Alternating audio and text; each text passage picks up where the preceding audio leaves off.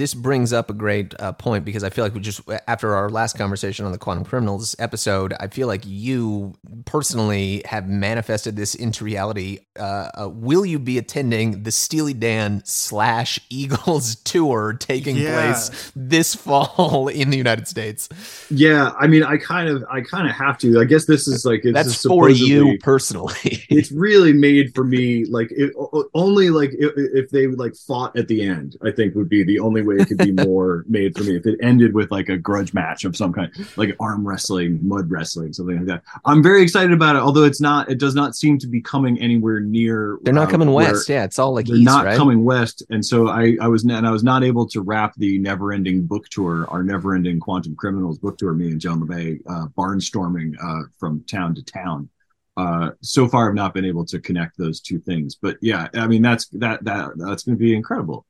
Like you got, I don't know, like you got Timothy B. Schmidt right there. I guess you could bring him out, sort of have him sing with both, kind of go back and forth. The kind of people, it's like you can have Don come sing FM backing vocals with Donald Fagen. I mean, the amount of like things that, and look, the thing about the Eagles, is like a big part of my life. Just another one where it's like just so many bops. And if it's not going to be like if it's going to be a true greatest hits set, like, it's going to be exciting. It's going to be a great show.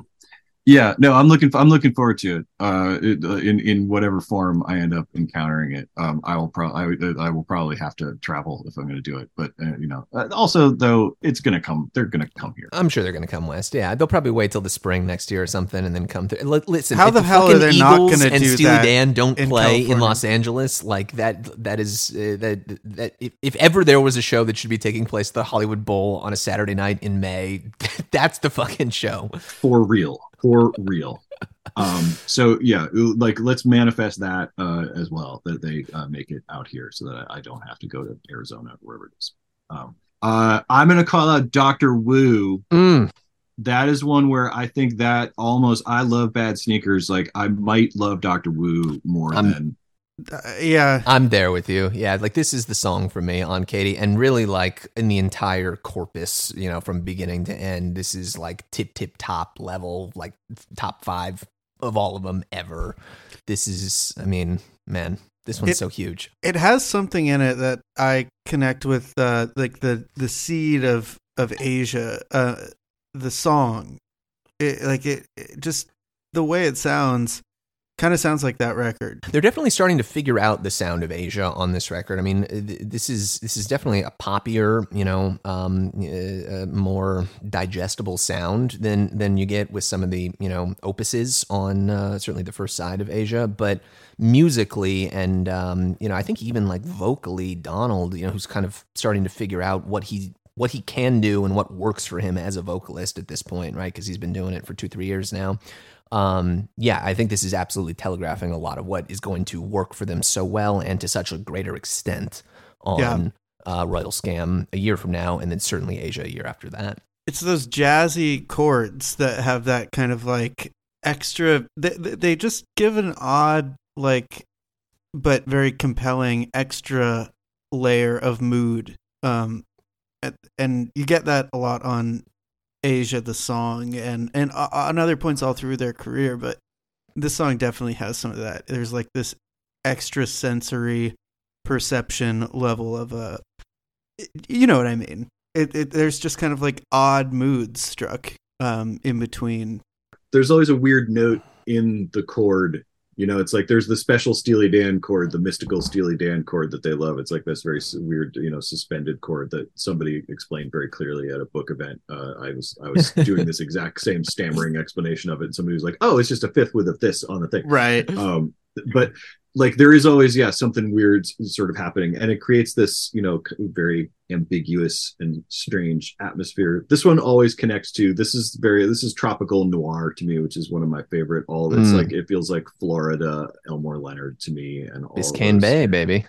Biscayne Bay, and it's like it feels like Thomas McGuane. It feels like those those kind of guys who sort of, stories about guys who have kind of gone to the edge of the country, maybe to die. And, once you bend to the Keys it kind of makes sense, and you sort of imagine, oh, what was this like when it was really lawless and like in the 70s and before, like that's I feel like that's the vibe, and it's one of the great like Steely Dan love triangle songs where one of the people in the triangle is maybe drugs, like maybe drugs. It's usually a good guess, but yeah, there's something about, but it's like a weird scenario because when you really break it down, and like let's really break it down, like Dr. Wu is it seems to be like maybe at some point Dr. Wu was helping this guy get over whatever he was hooked on, and then Dr. Wu kind of fell victim to it, and the guy is kind of like, what the fuck do I do now? It's like my sponsor fell off the wagon, Yeah. And I like that. I find that to be an interesting story. But yeah, there's so much history between these people. Like this is what we were really aiming for with the book. It's like is that feeling. There's so much going on off camera in this song. There's so much behind how they got to this point. There's a whole rock opera of KATY and this guy, and whoever KATY is, whatever KATY is, how they got here, to this stage. And this is a sort of a climactic moment in that story, but you only get that one piece of it. That's right. It's about the notes you don't play. We would sing that stupid song, and every word we sang, I knew was true. What what fucking song? Yes, it's not this song. It's not the song you're listening to. That's it's right. Not one exactly. of those kinds of songs. It's like it's the it's like the Tenacious D thing. It sounded nothing like this song. It didn't sound. It was the song that he played. And Piaster. That's such a like. Where did he pull Piaster out of? Yeah, I feel like they must have just at some point, like, I don't know if they still are like this, but they must have just written down words and like kind of saved them and really wanted to work them into songs. Like figured out where to wedge them in. Keepers of notebooks and everything who kind of, who dug it up. I mean, my example is the sort of extreme example is Walter talking about Balinese iktats on 11 Tracks of Whack, which I believe we brought up. I think we've actually talked through that on this show. We've done some whack talk.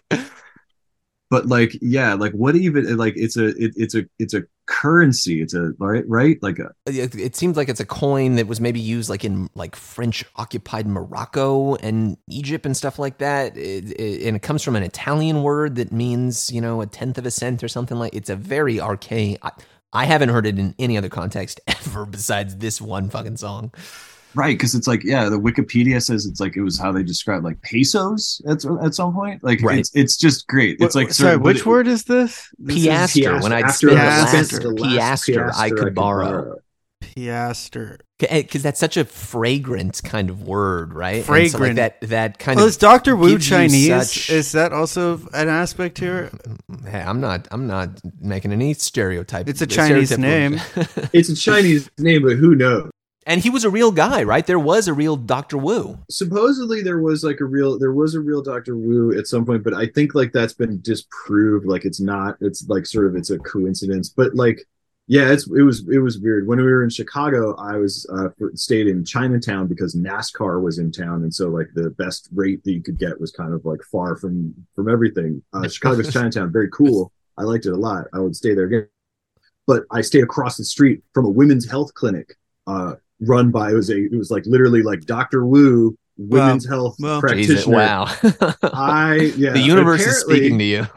I made a joke about, I don't know about this guy. Like, I'm not sure if I'm going to Dr. Wu for that. And then like somebody was like, actually, I know a couple of different people who've gone to Dr. Wu for like, something like he's very good. So shout out to the real Dr. Wu in Chicago. Of Chicago, Illinois, Dr. Wu. Doing a good job.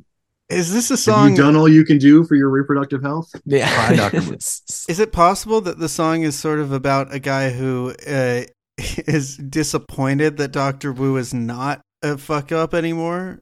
I've always thought of Dr. Wu here in my own reading as like not like his dealer basically, and eventually this guy ends up starting to get high on his own supply. Right? Are you with me, Dr. Wu? Are you really just a shadow of the man I once knew? She's lovely, yes, she's sly, and you're an ordinary guy. Has she finally got to you? Have you finally started sticking the spike in your vein and you're fading? Are you with me, Doctor? Right? Can you hear me, Doctor? At the end, like he's kind of fading out into the ether at this point. Right. He's like a Dr. Hunter S. Thompson. Dr. Johnny Fever kind of 70s doctor guy, Dr. Teeth. In a sense, this is Steely Dan's "Someone Great" by LCD Sound System. Sure. Yes. Sorry. That's It's fine. not really that. But it's weird because it's another. It's like I think of the Steely Dan story as being very much about platonic romance and platonic friendship, Brotherly and love. stuff like that. Brotherly love and the kind of the curdling of brotherly love in this. Sort of a predictor of Gaucho the song, at least your interpretation of it, right? I think so. I think so. I'm always hearing the art as being about the art. So it's it's a weakness that I have. But But I you feel think like this that is getting there. Gaucho is about a usurper of a male friendship? I think it's about no. I mean, I think that there's something in Gaucho about there is a metaphorized thing in Gaucho happening about Donald and Walter, kind of their estrangement and something getting in the way for them. And I think for them, the something in the way was Walter's drug abuse. But in the song, it's like it's a weird scenario where this guy's like. I think the song almost seems pretty clearly to be about like a gay relationship that is disrupted by the arrival of a third person, and one guy is into it, and the other guy's like, "You got to get this guy out of here. I can't. I'm not going there." That's what that's how I always have heard it literally. But then my kind of metaphorical thing is that it's Donald singing to Walter, which is the thing that is probably the most actionable thing that if I ever meet Donald Fagen, he'll be like, "You're a fucking idiot." Yeah, well, I feel like he'll correct for me. You're also doing the Lord's work by giving a compelling read to a song that seems to beg for one. So, who cares what? Yeah, I mean, ever since that interpretation was off, I can't hear that song any other way at this point, and just like really kind of like it's a heartbreaker.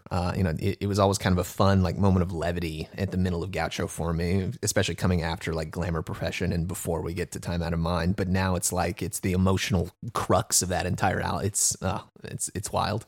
It's so beautiful and so absurd and so ridiculous. And yeah. The setting being that only Steely Dan could write a moving song that is set in a made up sports arena called the Custer Dome.